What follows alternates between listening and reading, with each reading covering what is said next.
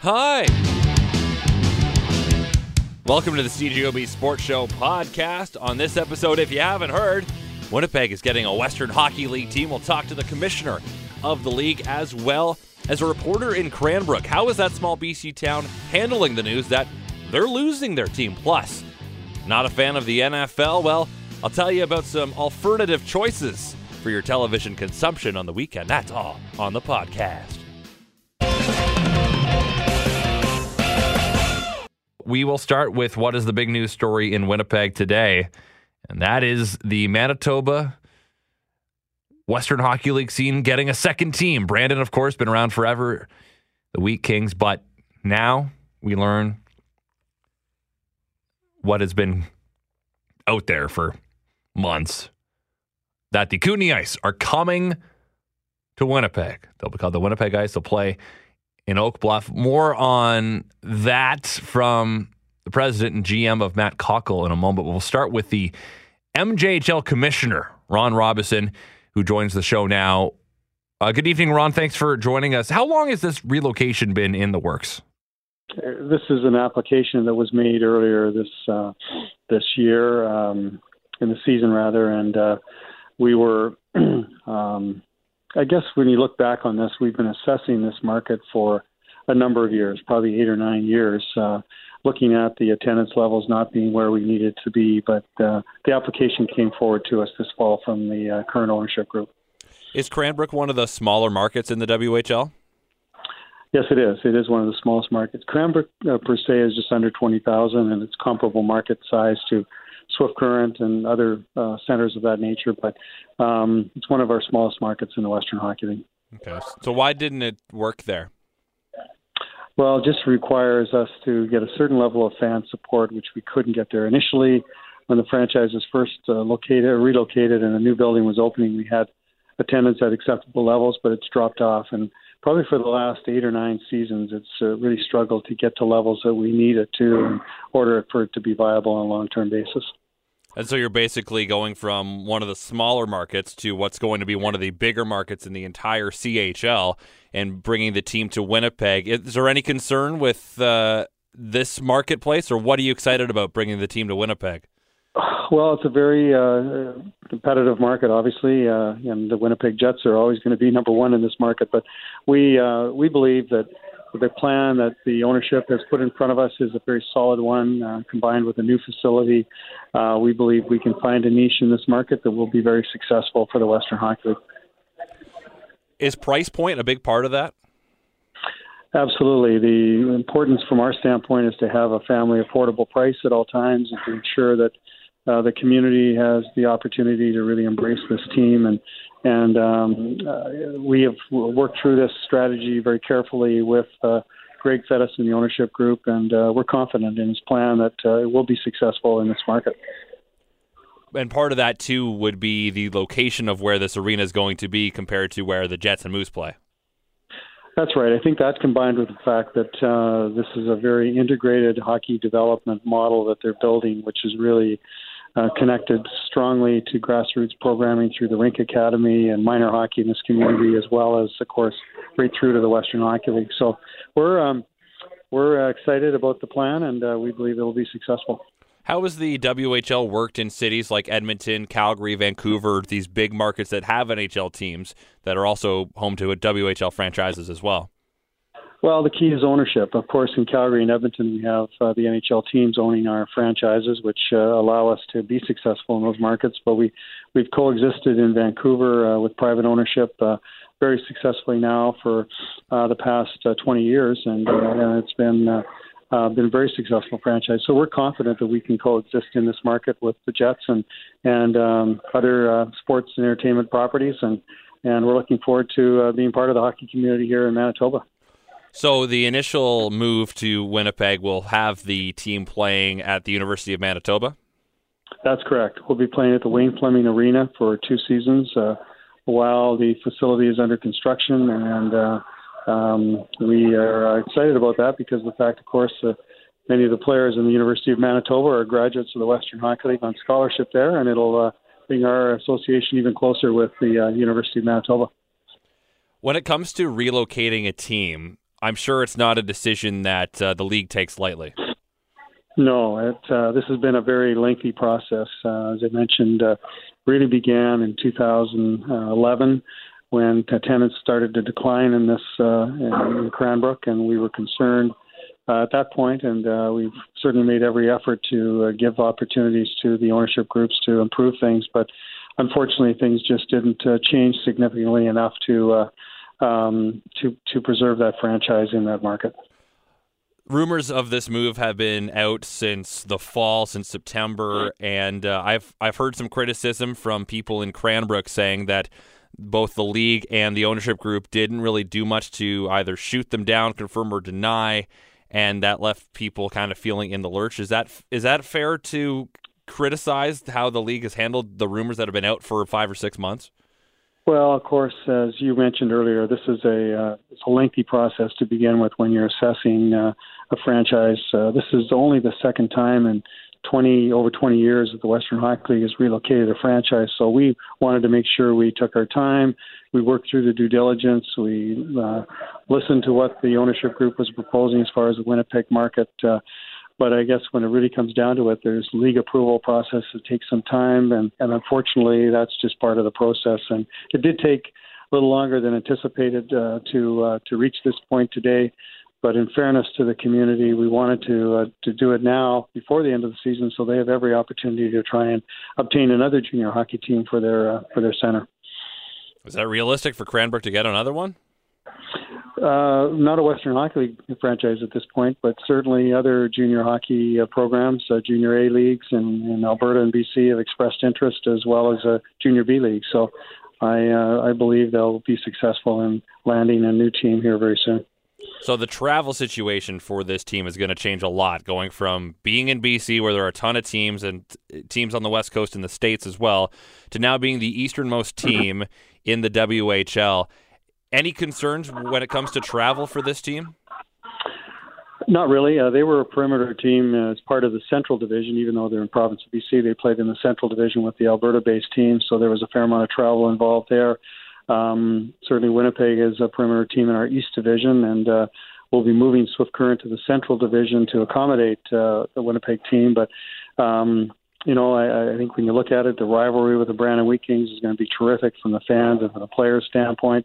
They're going to play a 5-5 series, home and away, with the Wheat Kings, and then from there, of course, it's the Saskatchewan trips, which our teams and our players are accustomed to.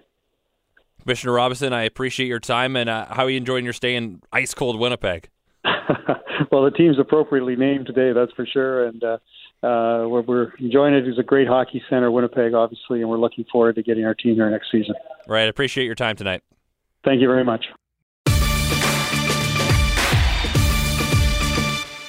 We've understandably been focused on what the impact of the new WHL team in Winnipeg will be on this city. But what about the hole it leaves behind in the small BC town of Cranbrook? Let's head there now with Trevor Crawley of the Cranbrook Townsman, the community's newspaper of record. Trevor, this news today that the team would be on the move, it's been in the works for a while, right? Absolutely. It sounds like there's been rumors and speculation.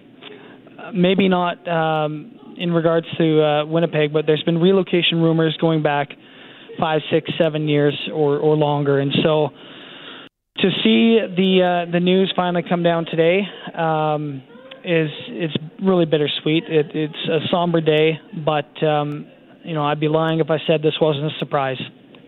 So take us back. This team was sold to this Winnipeg ownership group in the last couple of years, right? That's correct. The sale, I believe, was in the off-season of 2017, right after the WHL season ended, I think, was the announcement, changing, or the intent to change ownership from the previous owner, Jeff Chenauth, to this new ownership group of Greg Fettes and Matt Cockle. Did that kind of set the groundwork where there's kind of rumblings in the community, some worry perhaps that ownership group change could mean the team would leave? Absolutely. That was one of the first sort of grassroots reaction, if you will, to the sale, was that as soon as this new sort of Winnipeg-based duo purchased the team, that was the fear that they would pull up stakes and head off to a more viable market, in this particular case to Winnipeg. So right away that was the fear, but I think it's important to give some credit to Greg and Matt. I think they tried. I think they tried to make a go of things here. They reached out to the community, engaged with fans, got players into schools, tried some different things on game nights. I think they put in a pretty honest effort to try and lure people to the arena and put more bums into seats. But at the end of the day, there's a number that you have to hit for a viable financial operation, and obviously they didn't quite get there. So Cranbrook's not a big city, about 25,000 people. Is size really the reason it didn't work? What went wrong here with the ice in Cranbrook? Well, that's a really good question, and it's hard to really pinpoint one factor. This town is about 20,000.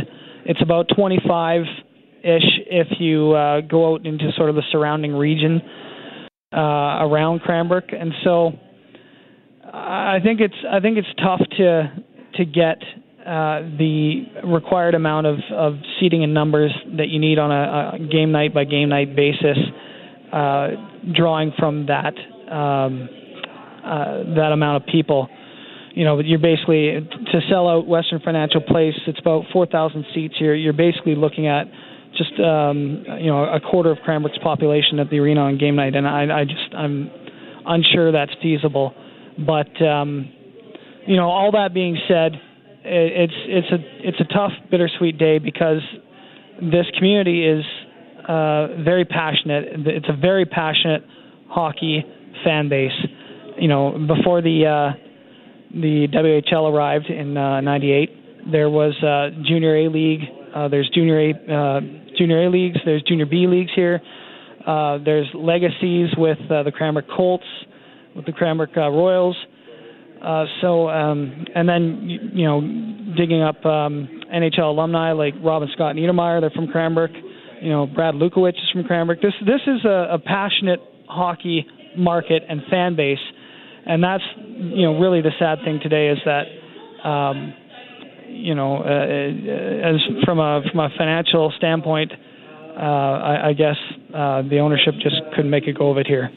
For you, someone that's lived in this community for a long time, seeing the ups and downs, they win the Memorial Cup in 2002, they win the WHL in 2011, and it's kind of been less success since they're missing the playoffs the last 3 seasons. Is this something where the fans, the community, they really love this team, or has this kind of been the lack of success the last few years has really affected the interest?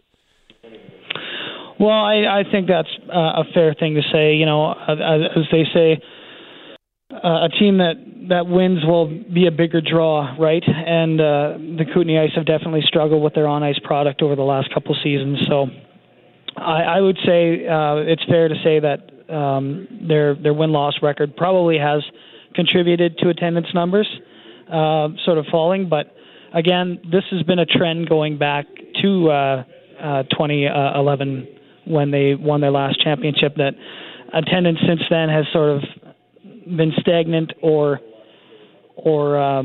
trended lower. So, again,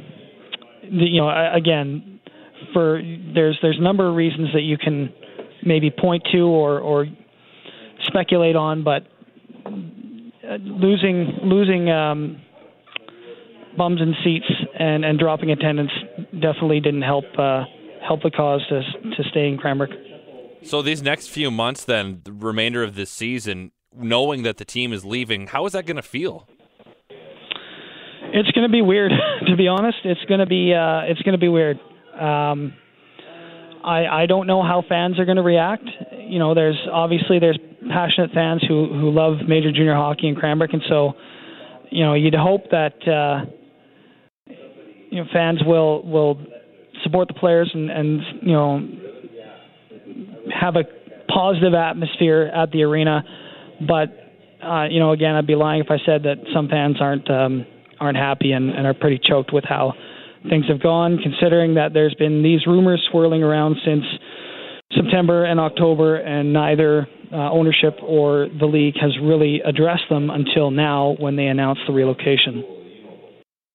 Are fans upset with that fact?